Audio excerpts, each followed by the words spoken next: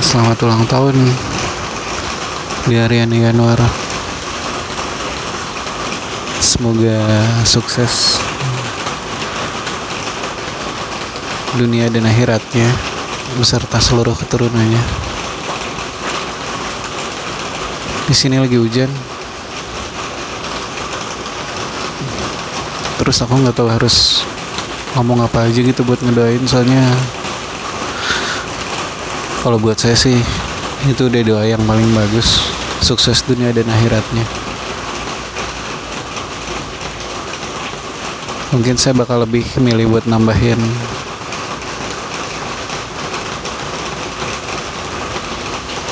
semoga kamu kepikiran lagi buat jadi calon istri saya. Dan alhamdulillahnya kalau misalnya emang kita sampai jadi suami istri, amin ya Allah ya Rabbal Alamin. Saya gak bakal ngelakuin hal yang sama. Saya belajar dari yang udah-udah. Dan soal gimana saya ngehandle kamu kalau kamu pulang malam atau yang lain-lain, sama aja kayak pakai kamu kerudung. Nanti juga kamu sadar. Ya mungkin kalau udah punya anak, nanti kamu sendiri sadar kalau sebenarnya itu tuh nggak penting. Nanti aja, sok enjoyin aja dulu, lanjut. Nanti kamu ada sadarnya sendiri kok. Saya yakin waktu itu bakal datang. Itu cara saya ngehandle buat selama ini yang saya suka takutin.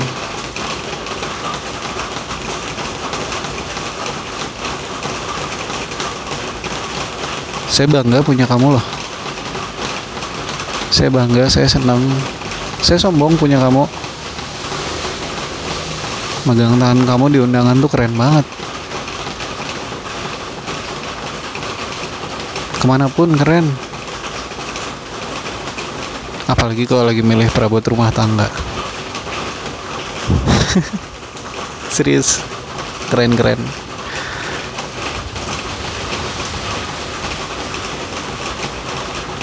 Asik.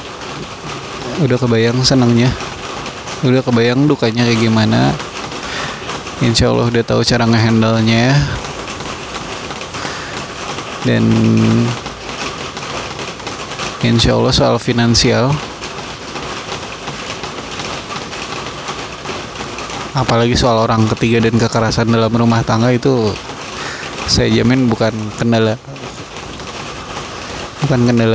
keluarga kita di kedepannya. Saya yakin betul. Saya lihat dari yang udah-udah, saya belajar. Saya nggak cukup bodoh buat ngelakuin siklus yang sama. Saya ngelihat kamu, saya ngelihat kakak saya sendiri, saya ngelihat saya sendiri. Apa dampak-dampaknya kalau ada kekerasan di dalam rumah tangga, kalau ada, mohon maaf, kayak orang tua yang nggak kerja. Saya lihat sendiri. Dan yang jelas saya nggak bakal ada itu semua. Kalau soal pihak ketiga, pelajarannya langsung dari saya nggak ngelihat pihak lain. Itu langsung dari diri saya.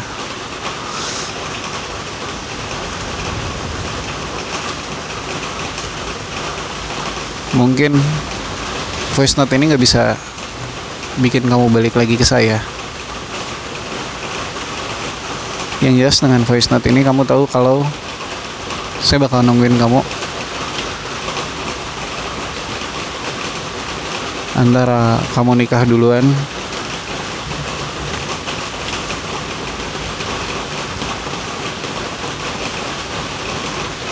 atau nggak sama sekali.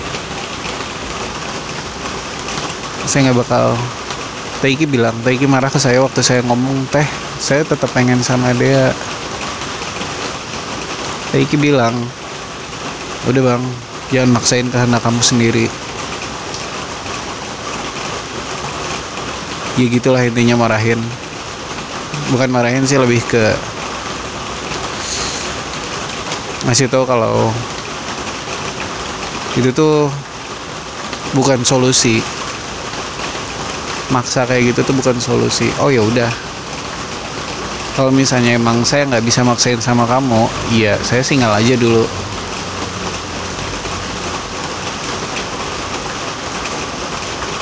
Lihat aja nanti deh kayak gimana.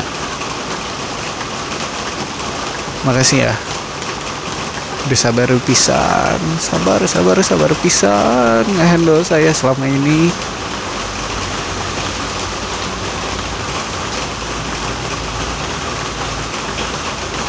Sebenarnya kamu yang selama ini support aku tuh, aku baru sadar. Aku minta maaf pisan, minta maaf sebesar besarnya. Nggak tahu saya salah, saya ada di siklus yang salah, soalnya saya belum dapat pelajaran dari itu semua. Sekarang saya udah dapat pelajaran, saya nggak bakal ngulangin siklus itu lagi. Nuhun bisa nuhun, saya nggak kuat. Assalamualaikum.